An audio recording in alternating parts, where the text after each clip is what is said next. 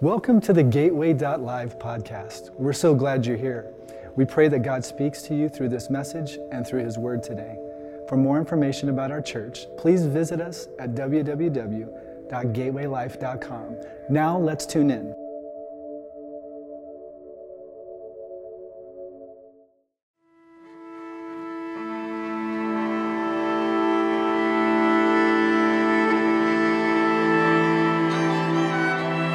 Stepping out is never easy. The predictable, the comfortable, the familiar all grab at you. Clenching, holding, restraining. But we are a different breed. We do not accept the status quo. Come hell or high water, we will run boldly into the unknown. In search of purpose, promise, greatness, we are pioneers.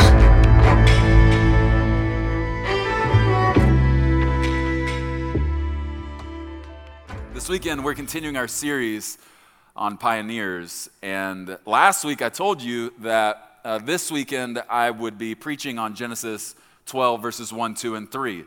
What you need to know about me is I am a liar, obviously, because this week I'm only preaching on Genesis 12, verse 1. And next weekend, I'll be doing verses 2 and 3.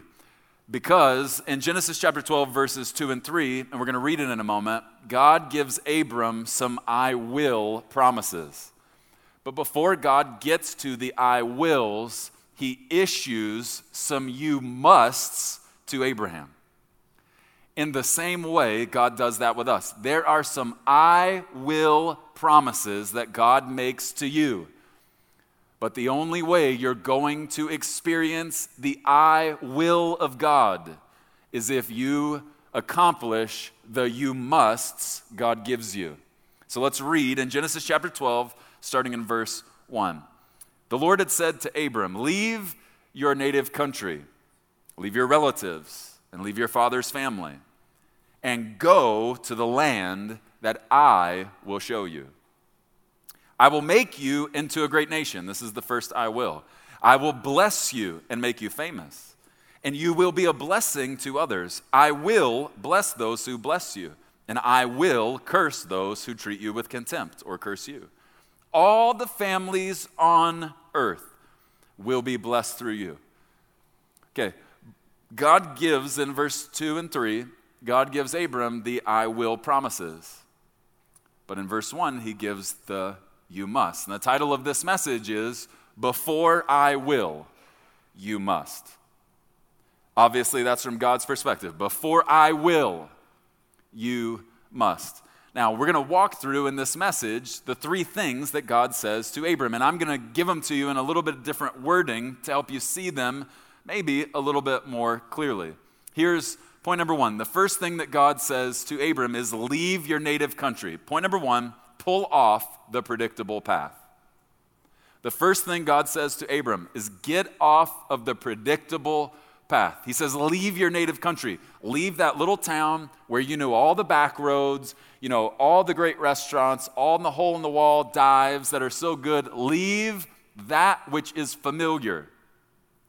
Leave the predictable path. I don't know if you went to college or maybe you're in college, but I had a roommate my freshman year of college that was quite memorable, let's just say. I went in my freshman year as the athlete. He went in freshman year as an artist. There's nothing wrong with artists, but you probably know, oftentimes athletes and artists don't always gel well together. I walk in on the first day. He'd moved in before me. He's got Salvador Dali paintings on the wall of horses doing things I never wanted to know that horses even did. And it just, here's this, PK, protected church kid walking in going, oh my word. Well, like, who are you? This is the devil reincarnate, It was different, And we learned to get along, but about 3 weeks into being roommates, we were in our dorm room, and we had bunk beds. He was on one side, I was on the other side. And in the middle of the night, I'm awakened to some weird noises. And your minds are reeling right now as to what noises I was hearing. And I wake up and I see my roommate getting out of bed, and he walks like 6 steps this way and then takes a sharp right turn and takes 3 steps and then puts his hand on the wall and begins using the restroom on his bookcase in the middle of the night, okay? Now I'm watching this going, oh dear God, what's about to happen? Lord, just kill him now. Like, just take him. Like, I can't live with this. I've never even lived away from my parents, and this is what's happening 3 weeks in. Like, just kill him now. He finishes his business. He comes back 3 steps, takes a left-hand turn 6 steps, and gets back into bed like nothing happened. We wake up in the morning, and the first words out of his mouth, I kid you not, are, "What is that smell? Bro, what did you do?" Oh, we're going to play that game, huh? Why don't you go over to your bookshelf and take a whiff of what you did? He gets up and he goes over and he says, no, please, no. I said, yeah, in the middle of the night, you got up, walked 6 steps this way, and then took a right turn and walked 3 steps that way and put your hand on the wall and started peeing on the bookshelf.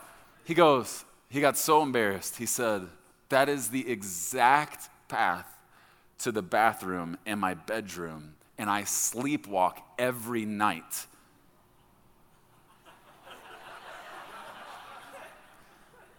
Information that would have been useful when you filled out the roommate report. You sleepwalk. Yeah, man, I sleepwalk, and I've done some crazy stuff. Like, I said, listen, if you touch me in the middle of the night, I'm going to cut your arm off. Your painting arm, the good one. I'm so sorry. And listen, we can laugh about it, but what's the point?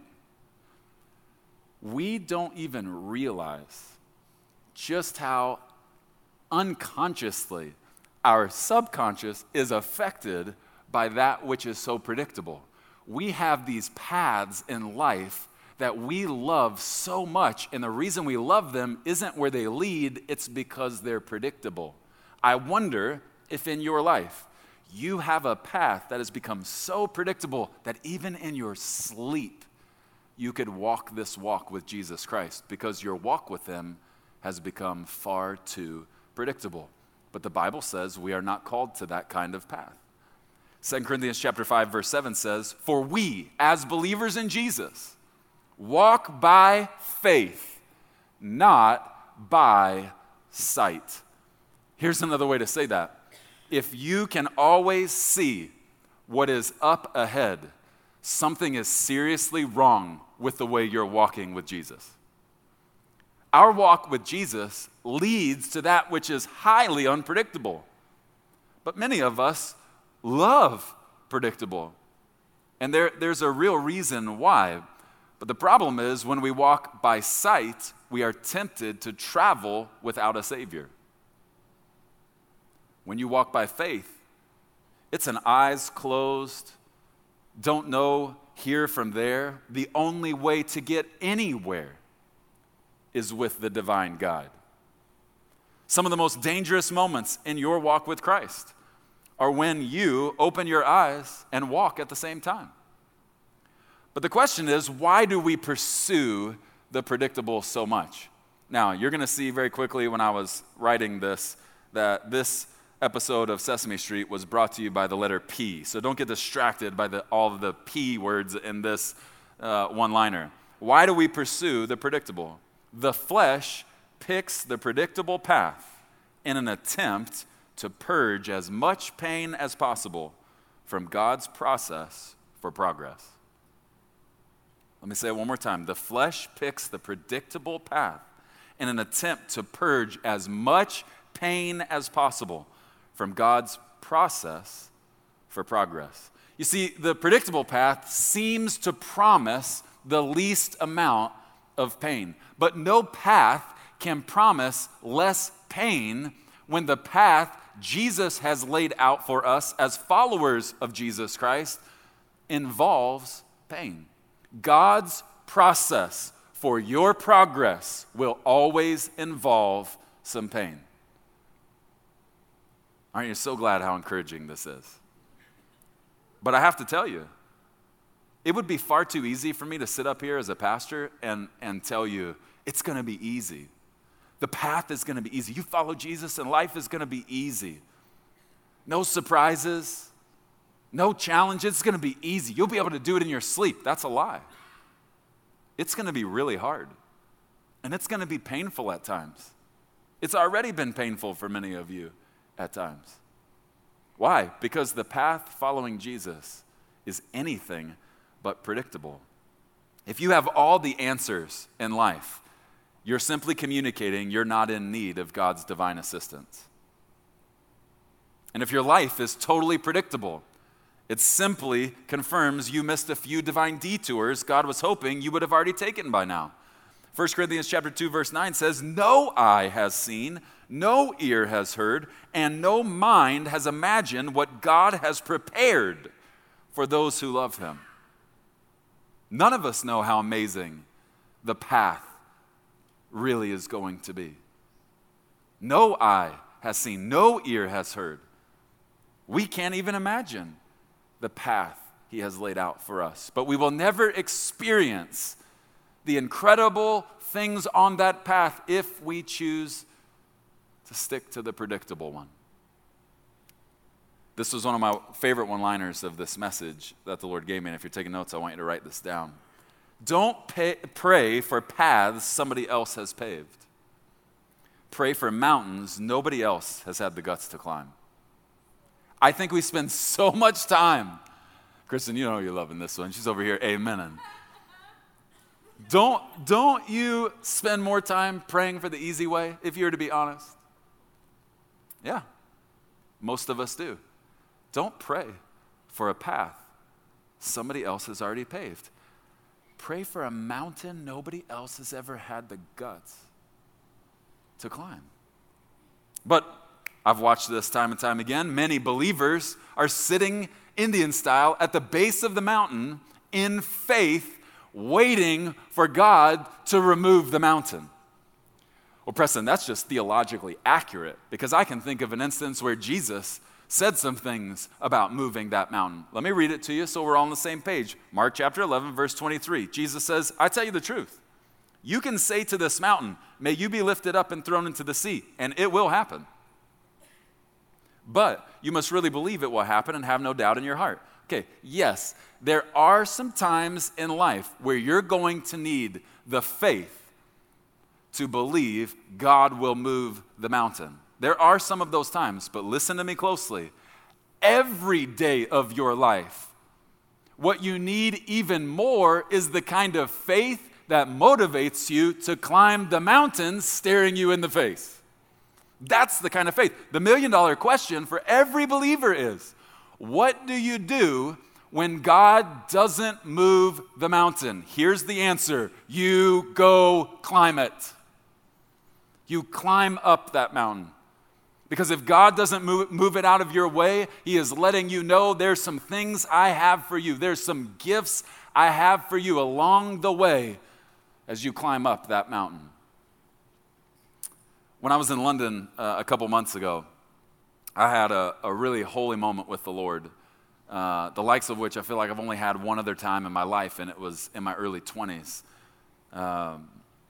And the same thing that happened in Houston, I was looking at a job a church was offering me, and Holly and I were in downtown Houston, and I was going through a tough time and really needed to hear the Lord, and the Lord pointed me to 3 scriptures. I was asking him for an answer. Lord, do I leave Gateway and go work for this church, or do I stay at Gateway? And so give me a word about what to do. And instead of giving me a word about what to do, he says, grab your Bible, and he gives me 3 passages. And I go to each passage, and every passage had to do with pride. And it was one of the most holy moments of my life so far, where the Lord, I felt like, put his finger in my chest and said, I will not let you go further any longer with this sickness in your soul. And I literally felt like he cut my knees out from under me, and it totally changed my life. I went from being the most arrogant person you have ever met in your life because of my insecurities to one of the most humiliated people you will ever meet in your life. And I love it. God did something special in Houston that day. Well, in London a couple months ago, he did the same thing. I've been praying about some things, and I felt the Lord say, oh, grab your Bible, I'm going to take you to 3 spots. And I want to read you where he took me. The first passage was Psalm 18:33. It says, God makes me as sure-footed as a deer, enabling me to stand on mountain heights. Then he sends me to Habakkuk 3:19. I wasn't studying the word sure-footed.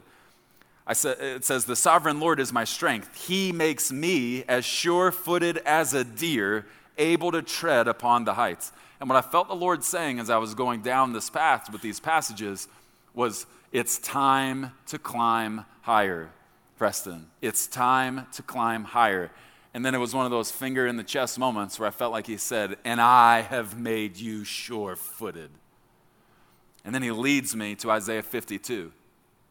And before I read this to you, I want to tell you how I've always quoted this until London, where the Lord really reminded me I've been misquoting this passage since I learned of it. This is how I learned Isaiah chapter 52, verse 7. Beautiful are the feet of those who bring the good news. But that's actually not at all what Isaiah 52:7 says. It says something far more profound than that. It says this, how beautiful on the mountains are the feet of the messenger who brings good news. How beautiful are the feet on the mountains. And when I got done reading it, I felt the Lord ask me a question. He said, Preston, what do beautiful feet look like after they have climbed a difficult mountain? And before I could come up with a witty answer, sometimes I like to be witty when I feel like God asked me a question and I was trying to come up with something, that rhymed or something about pedicure, He goes, beautiful feet that have climbed to the mountaintop are bloody. Bloody are the beautiful feet who get off the beaten path and bring the message of the good news to those whom no one has the guts to go find. Bloody, scratched up, scraped up, beaten down feet that are oh so beautiful.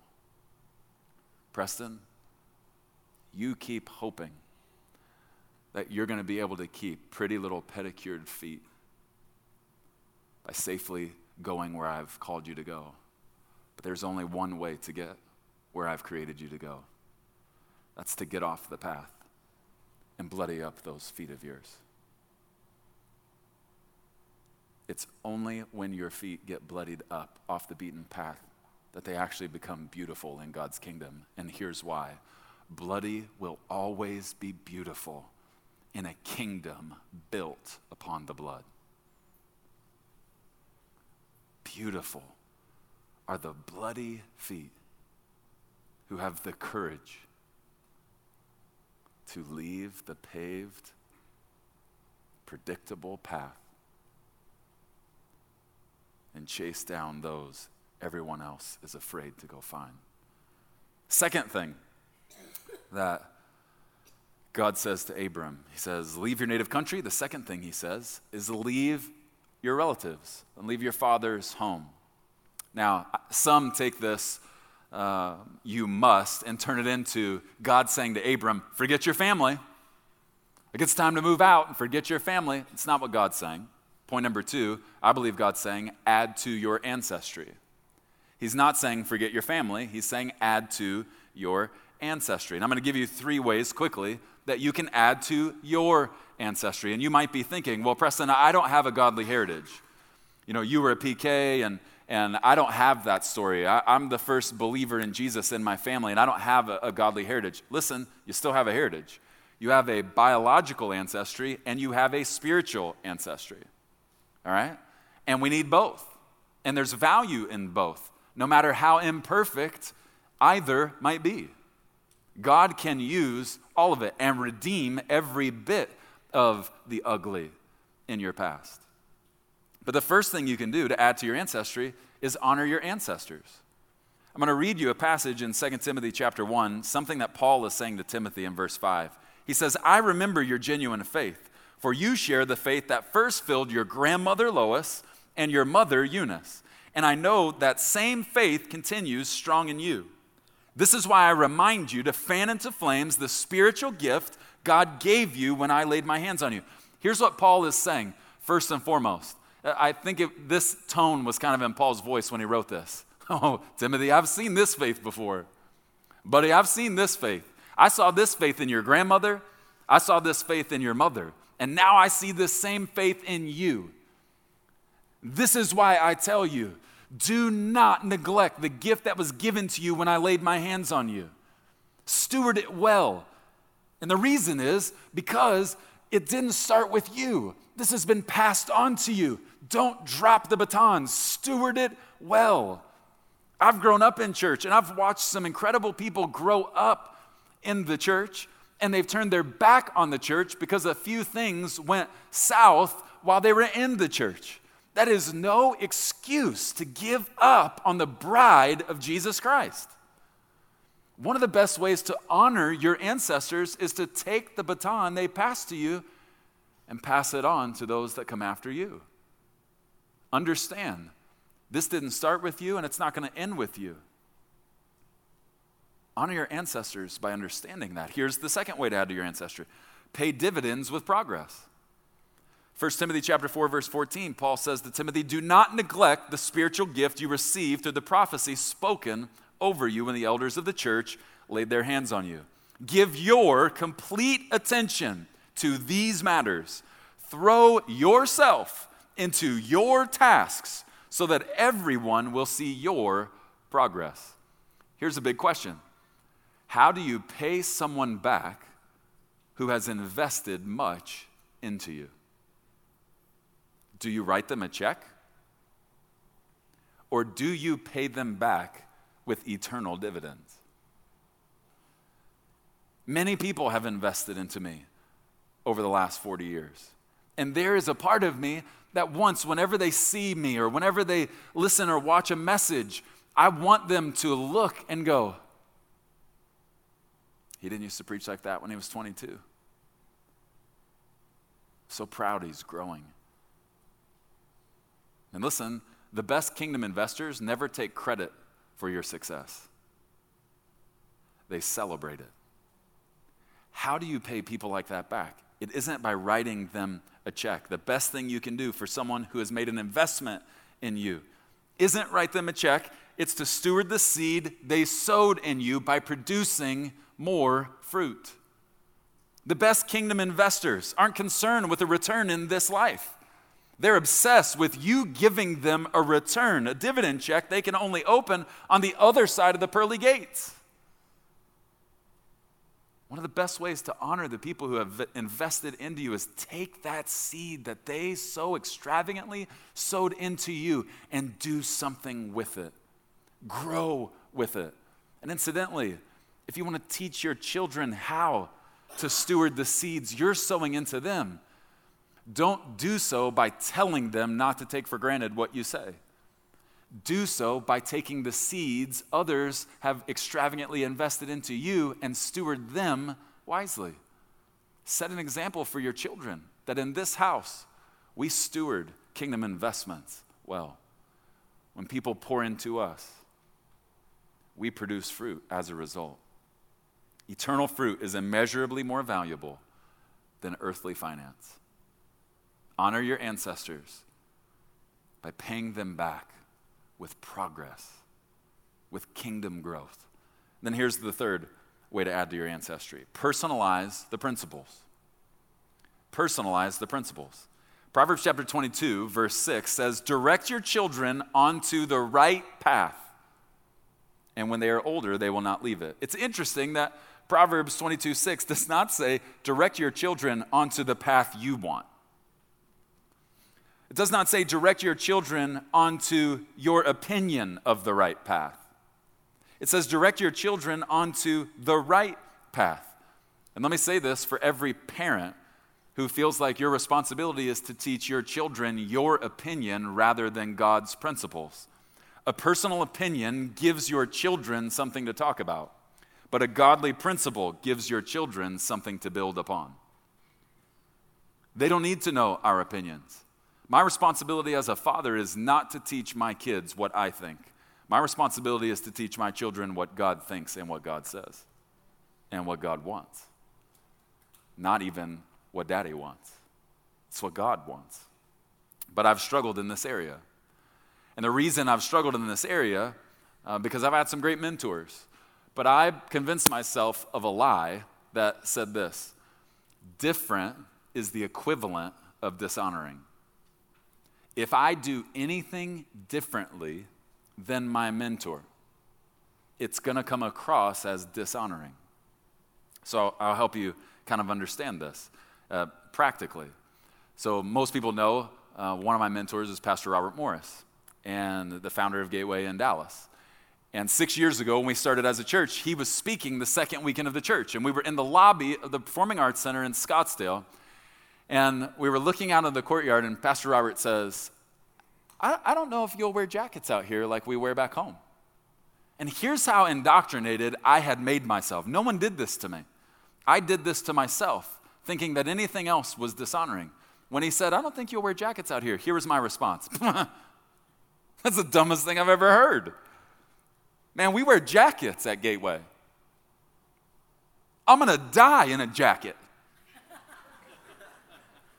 And over the last 6 years, there have been 6 summers in this town where I actually thought I was going to die in a jacket. And when he said, I don't think you'll wear jackets, I thought, that's crazy talk. I just do whatever we do.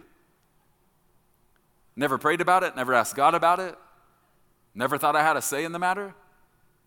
And my own mentor, whom I learned it from, was telling me, I think it's different out here.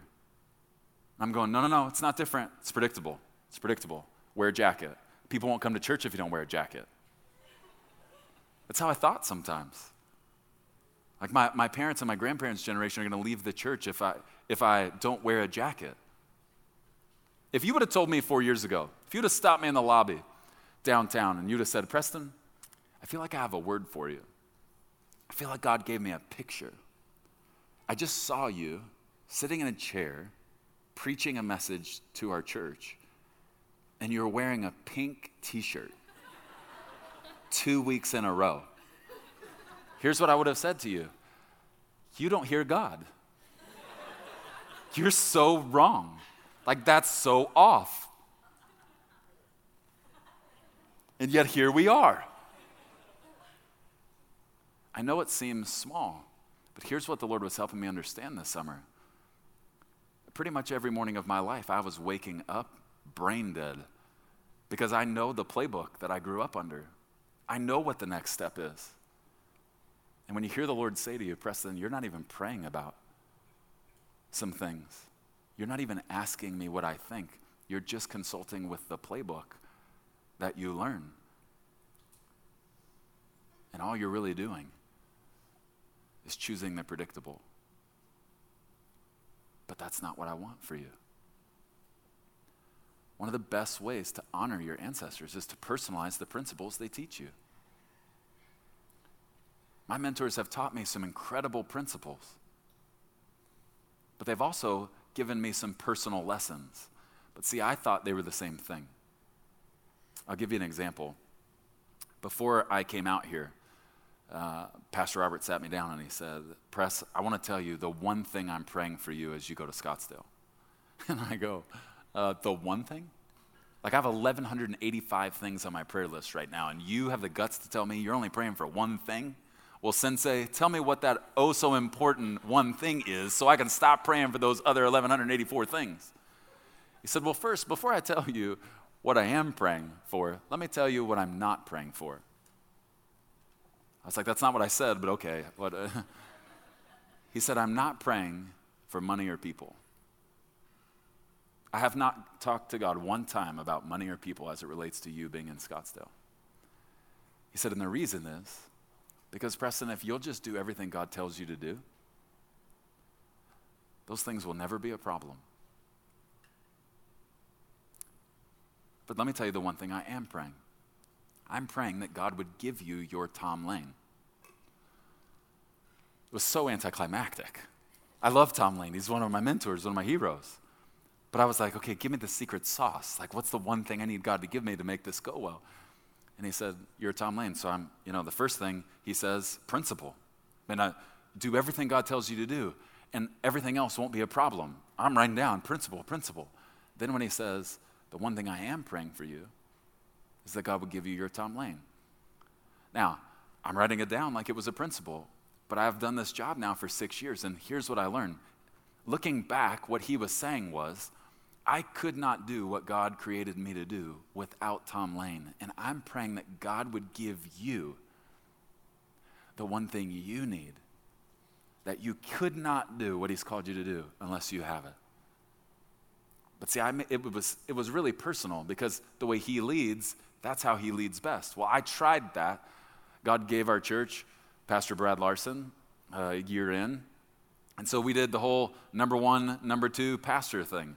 And we tried it for 5 years, and both of us didn't like it. Neither one of us enjoyed it. And the reason he didn't enjoy it is really because God has called him to some things outside of the local church. And this is being recorded, and I want it to go in writing. I promise you that in 10 years from today, that when you look around, the men and women that God has used to take the gospel to the ends of the earth through digital means, I promise you, one of the 3 people God has used the most on this planet in this dispensation of time will be Bradley Dean Larson. I'm telling you right now. But he knows he was created for that. Listen, why would GoDaddy keep trying to pay him $1,000 an hour to teach their best people? Because God's hand is on him in this area. And yet, because I took one thing that was said to me, well, you got to have your Tom Lane. So I'm going, oh, Brad's my Tom Lane. And Brad's going, I'm your Tom Lane. And even Brad was saying, I'm not your Tom Lane. But it was like, but I got to have my Tom Lane. And you're the closest thing I've ever seen. You got to be my Tom Lane. We tried for 5 years.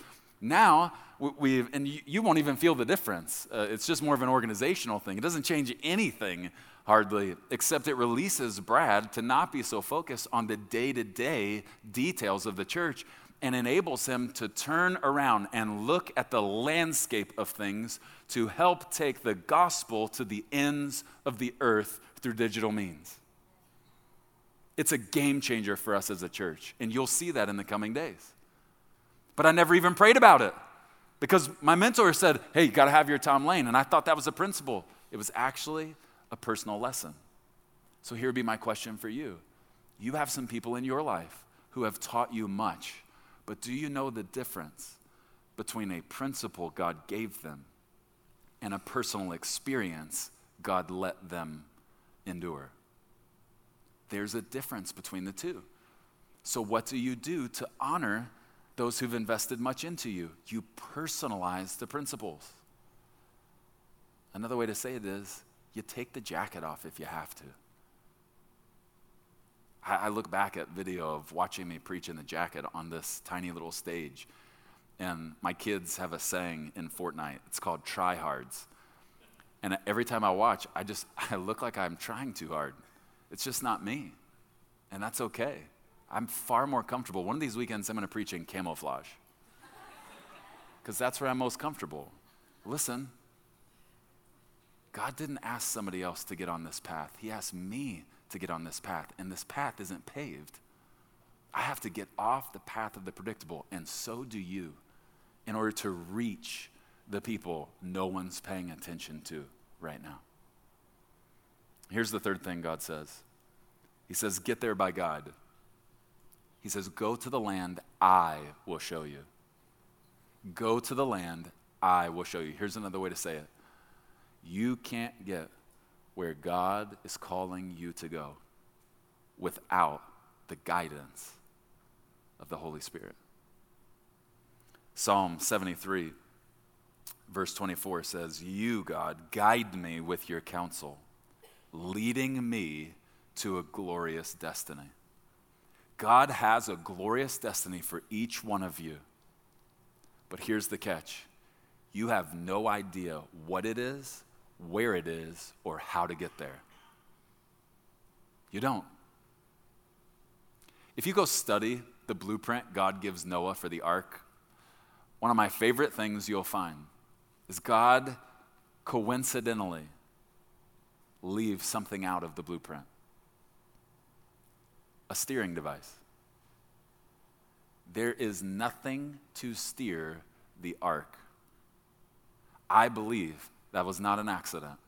It was a divine communication for each one of us where God is saying, I've got an incredible place that I've picked out for you, but you don't know what it is, you don't know where it is, and you most certainly don't know how to get there. And the only way you're going to get there isn't by handing me the steering wheel. The only way you're going to get there is by not having a steering wheel in the vehicle of your life. Because we all know if we hand the steering wheel to him, if he doesn't drive as fast as we want him to and doesn't take the shortcuts we want him to, what do? We push him over and we take control of the steering wheel. And God brilliantly communicates, not just to Noah, but all of us. This life only works when there's no steering wheel. It's the only way to follow God. What does it look like to make Jesus Lord of your life? It looks like removing the steering wheel from your life.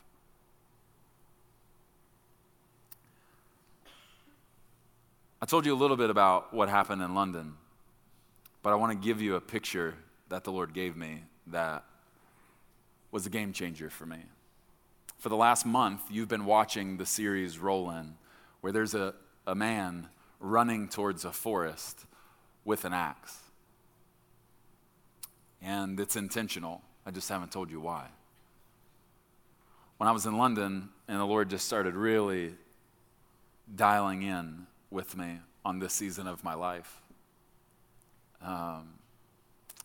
This doesn't happen to me very often at all. But I felt like God gave me a picture.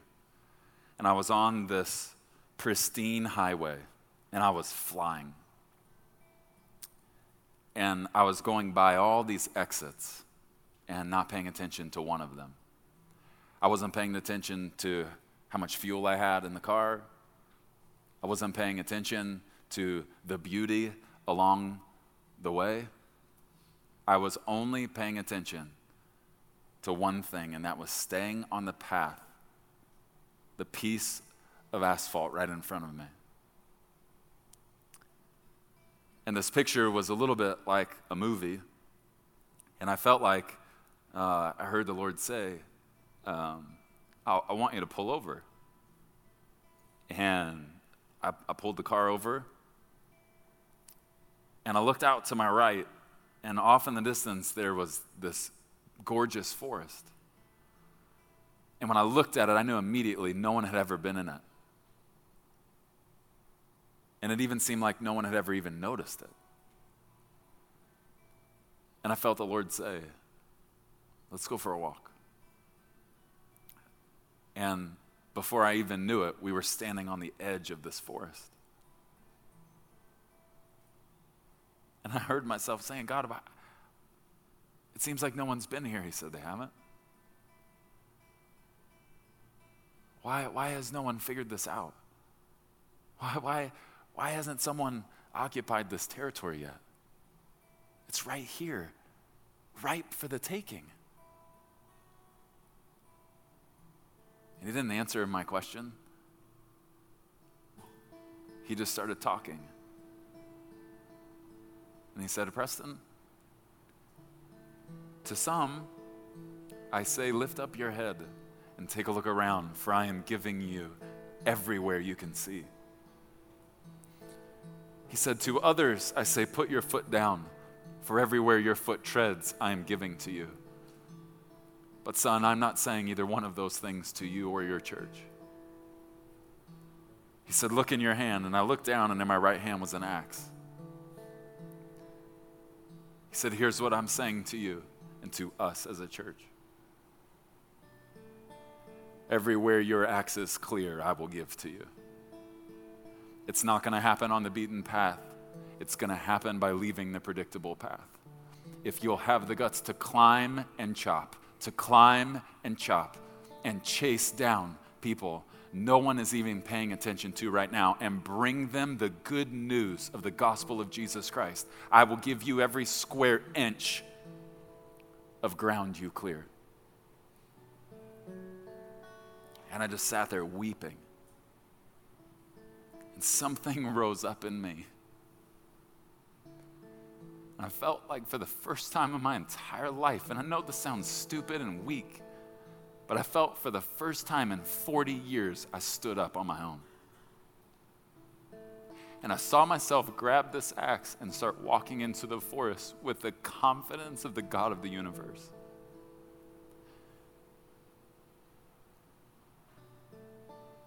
That picture is not just for me, it's for us. It's going to be hard. It's not going to be predictable.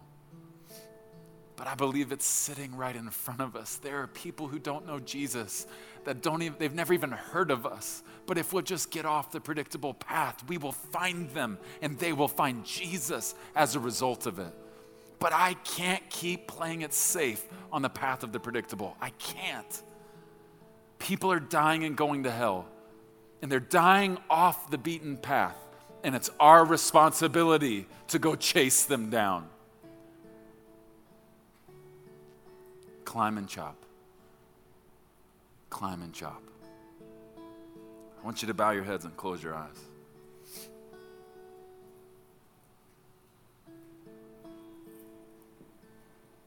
I spent a lot of time this week praying about this moment right now.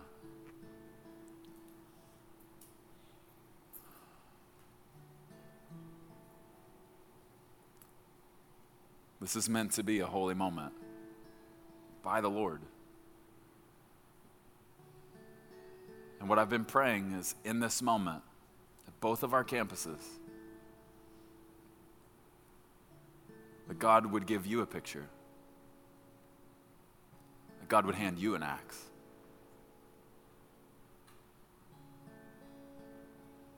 So with every head bowed and every eye closed, I want us just to do two things right now. I want us to just quietly in the presence of the Lord look at whatever He is trying to show us and listen to everything He wants to say to us. Shut down the distractions, push everything else to the side. Just close your eyes. I believe He's going to show you something. A picture so clear you could spend the next 20 years of your life walking it out. And I believe He's going to say something to you in this moment that He's been waiting since the beginning of time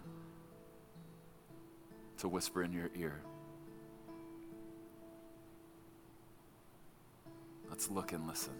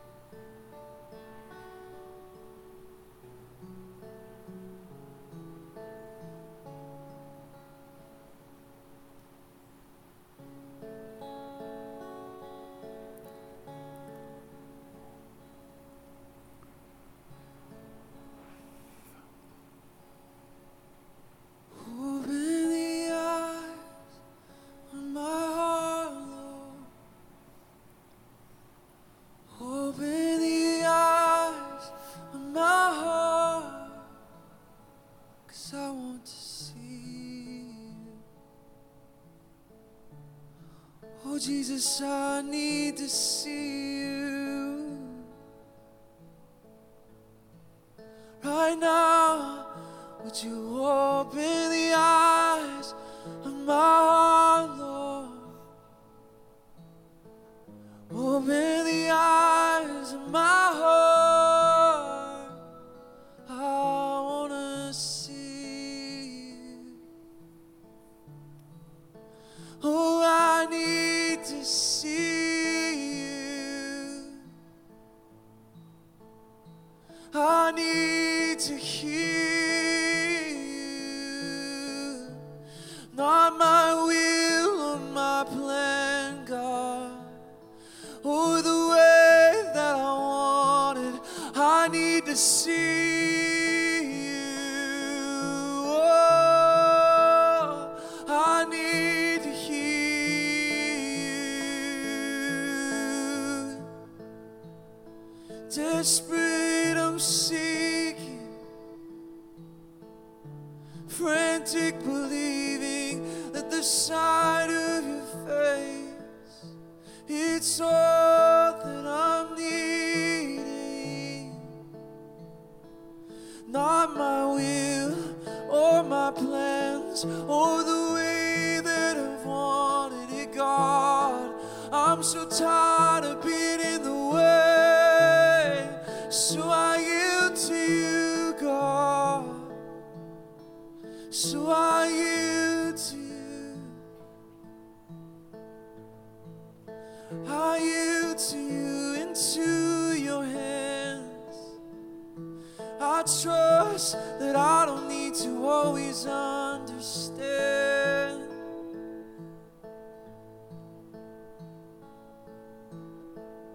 Make me a vessel. Make us an offering, God.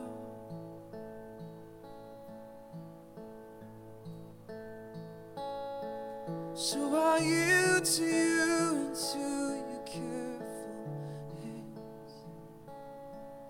When I trust you, I don't need to understand. Oh, so I yield to you, into your careful hands. God, when I trust you, I don't need to understand.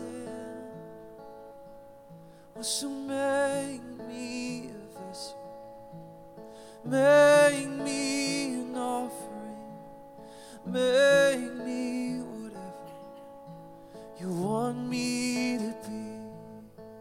God, I came here with nothing, oh, but all you have given me. Jesus, bring new wine out of me.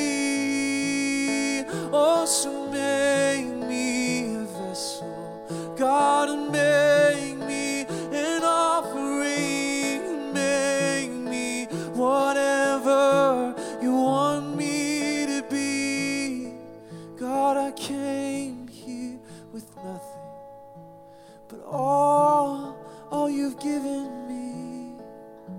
Jesus, bring new wine out of me. 'Cause where there is new wine, there is new power, there is new freedom, and the kingdom is here. I lay down my old flame to carry your new fire today.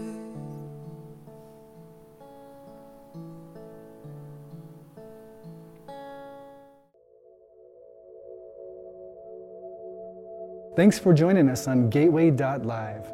For more information about Gateway Church, please visit us at www.gatewaylife.com.